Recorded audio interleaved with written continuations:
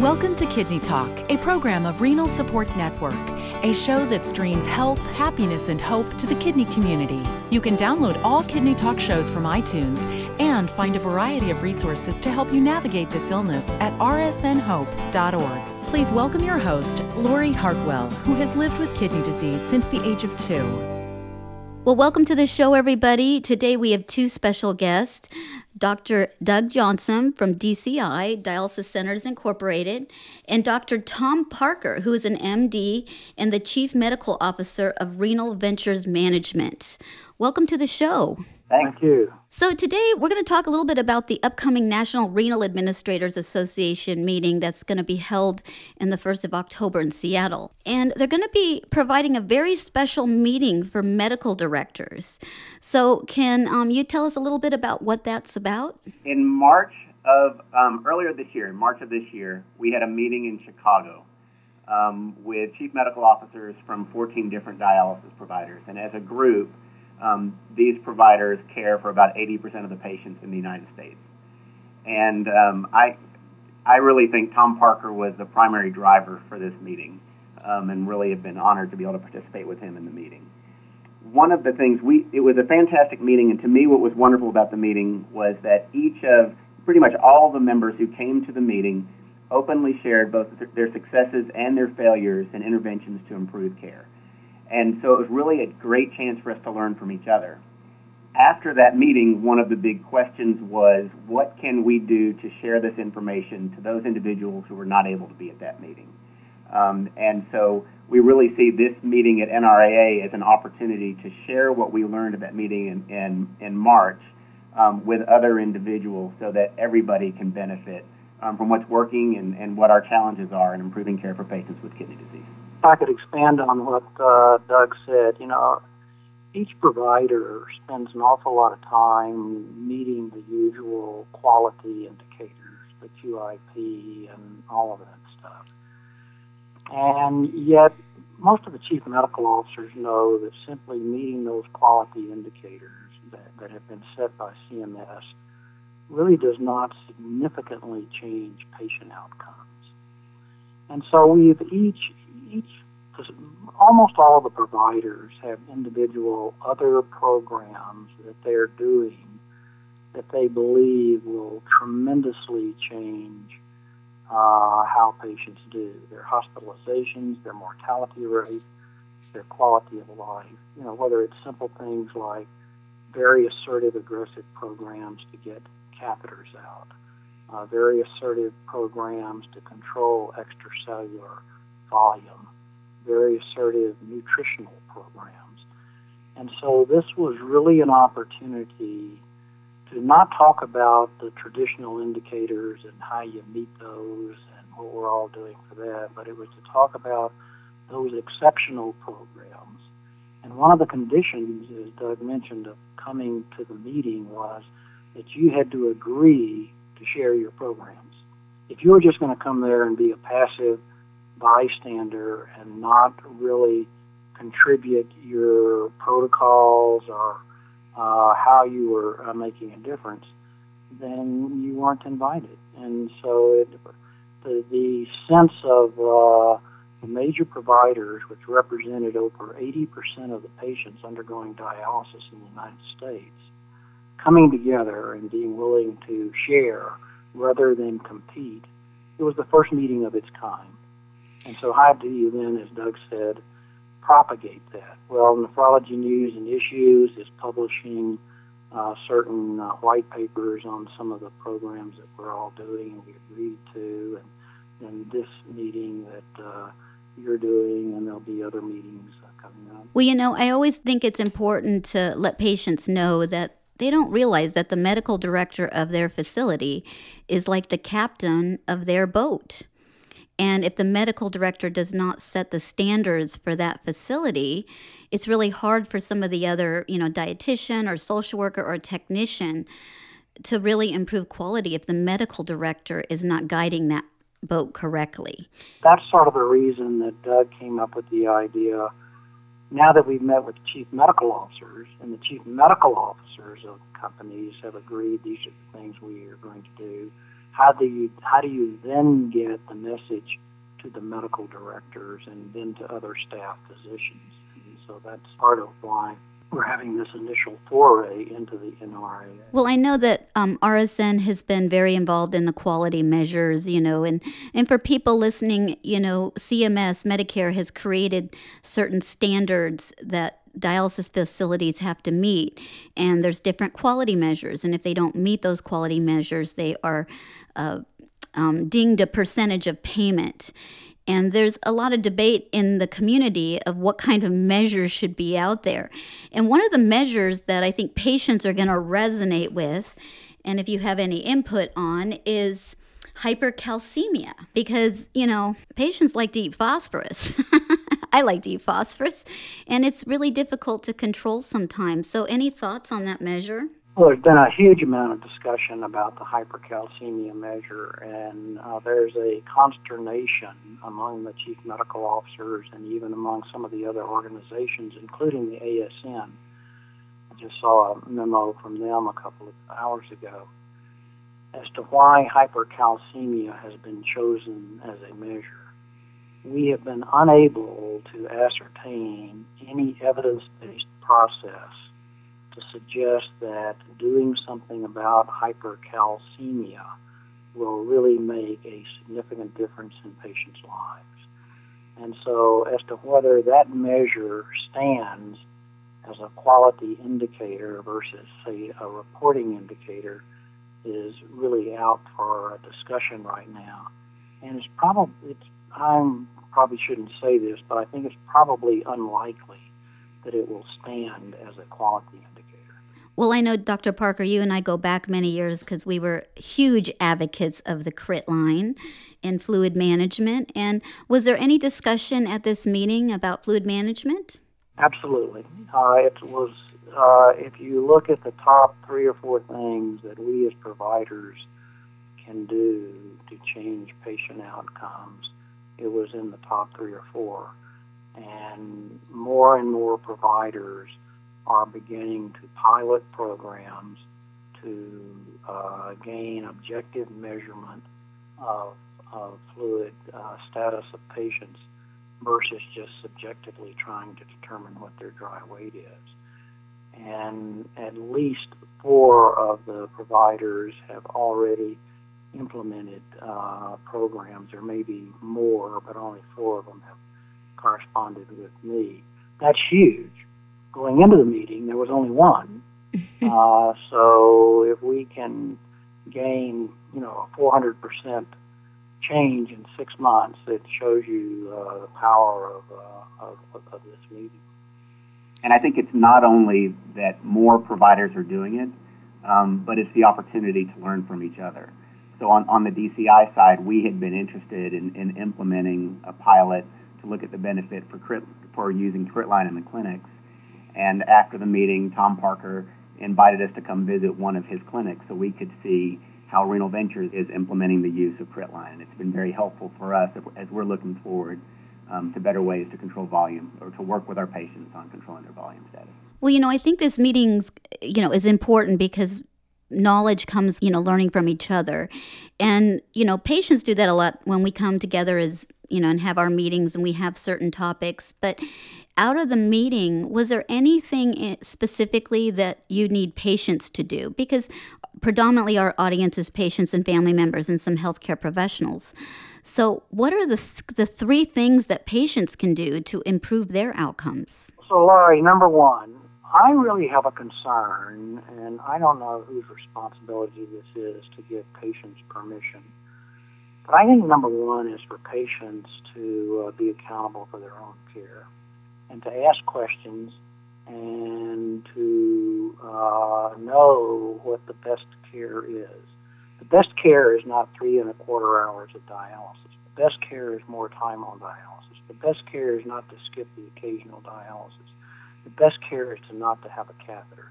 The best care is to not be satisfied with an albumin of 3.4 because of your eating habits.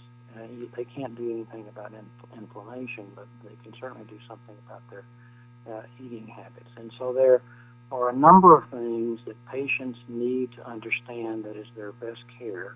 and they need to insist on that from their caregiver. They need to insist that they have longer dialysis rather than insisting that they have shorter dialysis. They need to insist that their catheter be taken out. So I think number one and foremost is patients becoming accountable. Well, I have a lot of conversations with patients, and some of them who have catheters. And sometimes it's hard to convince them because they're so afraid of needles. But I remind them that it's the highest rate of mortality for people on dialysis, period. Are you ready to do that Russian roulette? And sometimes it's hard, they think, well, it couldn't happen to me. And, do you have any strategies that you discussed at the meeting? Or maybe that's another meeting for patients to get together and decide how to convince their peers. We had strategies, and Alan Nissenson and others presented some very provocative techniques. Alan has had a model of a heart made, showing that the catheter goes right down into the heart. Well, do you want this thing flipping around in your heart?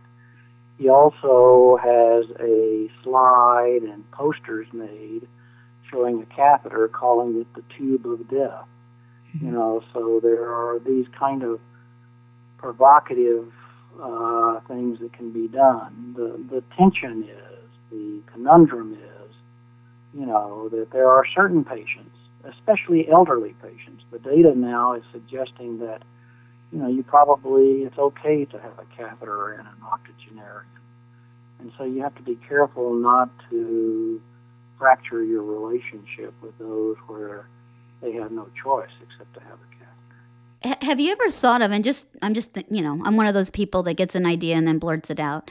And one of the ideas that came, has anybody ever thought about hypnosis and fear of needles? I've never done hypnosis. I don't know much about it, but I hear from patients they're really afraid of being stuck. And that fear, when you try to show somebody a prop or something to scare them, that other fear of the needles overrides the fear you're showing. And I know that's a huge obstacle because of many patients feel this way. They just are so afraid of it. And, that's why PD is such a great option for patients that have a fear of needles, if they have that option available to them. If I were somebody on dialysis, one of the biggest things that I would want to know is about my different options for care. Mm-hmm. And if I was afraid of, if I had concerns about needles, I would strongly think about dialyzing at home and using peritoneal dialysis. Mm-hmm. And I think the other part that I'd be very interested in is finding out about opportunities for me to get a kidney transplant. Mm-hmm. So I would be very, if when you were saying what would you do if you were, what should dialysis patients be doing, I would want to know my options. I would want to know my choices. And then to find out what can I do to be able to take the next step so that I can be receiving what's the best care for me. Right. And I think what is so important for new patients, and I hope this was discussed at the conference, but, we deal with patients every day. You deal with patients every day. But when they're first diagnosed with kidney disease and they learn they have to go on dialysis, I feel a lot of them don't think they have hope. They don't think they're going to be around a couple of years until they get over those emotional stages of shock, denial, fear, anger, depression, grief, and then finally understanding and acceptance. And I know one of the large components of quality outcomes is the patient's mental well-being. Was that discussed at the meeting of any programs or strategies that the medical directors have for emotional well-being of a patient? No, but I think it's certainly something we can discuss should we have this meeting again. Because we want all the patients to be chronically happy, right? Right. So. Yeah, it's, I am actually working on an article right now on the different facets of rehab and from my perspective of living with kidney disease for about the last 43 years and what was available to me and how that helped me progress. And I'm leaving the dialysis unit out of it because there's a lot of resources in the community that can help a patient. And they just need to, tap into those resources if they can. So at this meeting in Seattle, so who do you expect to attend? Are you going to have other speakers? And, because I want the people who are listening to the show to, tell their medical director about it. I forwarded all my information to my medical director to make sure that he's receiving it, encouraging him to attend. And we can get the word out, because there's a lot of meetings going on in this community, and doctors' times are extremely valuable. I mean, I don't know how my doctor, he must have an extra 8 hours in the day to get everything done. But who do you expect to come, and how can they learn more about it? So we're really hoping that nephrologists from different clinics will be interested in coming to this presentation, to this meeting. And we hope that they can learn the same things that we learned back in March. And hopefully also we'll be able to give some updates on what we've done since March. I think, to me, it's also, if I were a physician who had who was responsible for the care, if I had oversight for a couple of clinics, it would be difficult. It would be difficult for me, because I wouldn't know everything that's going on and different opportunities to improve care. So I think that this would be a great chance to be able to learn more from what others are doing to improve care for their patients.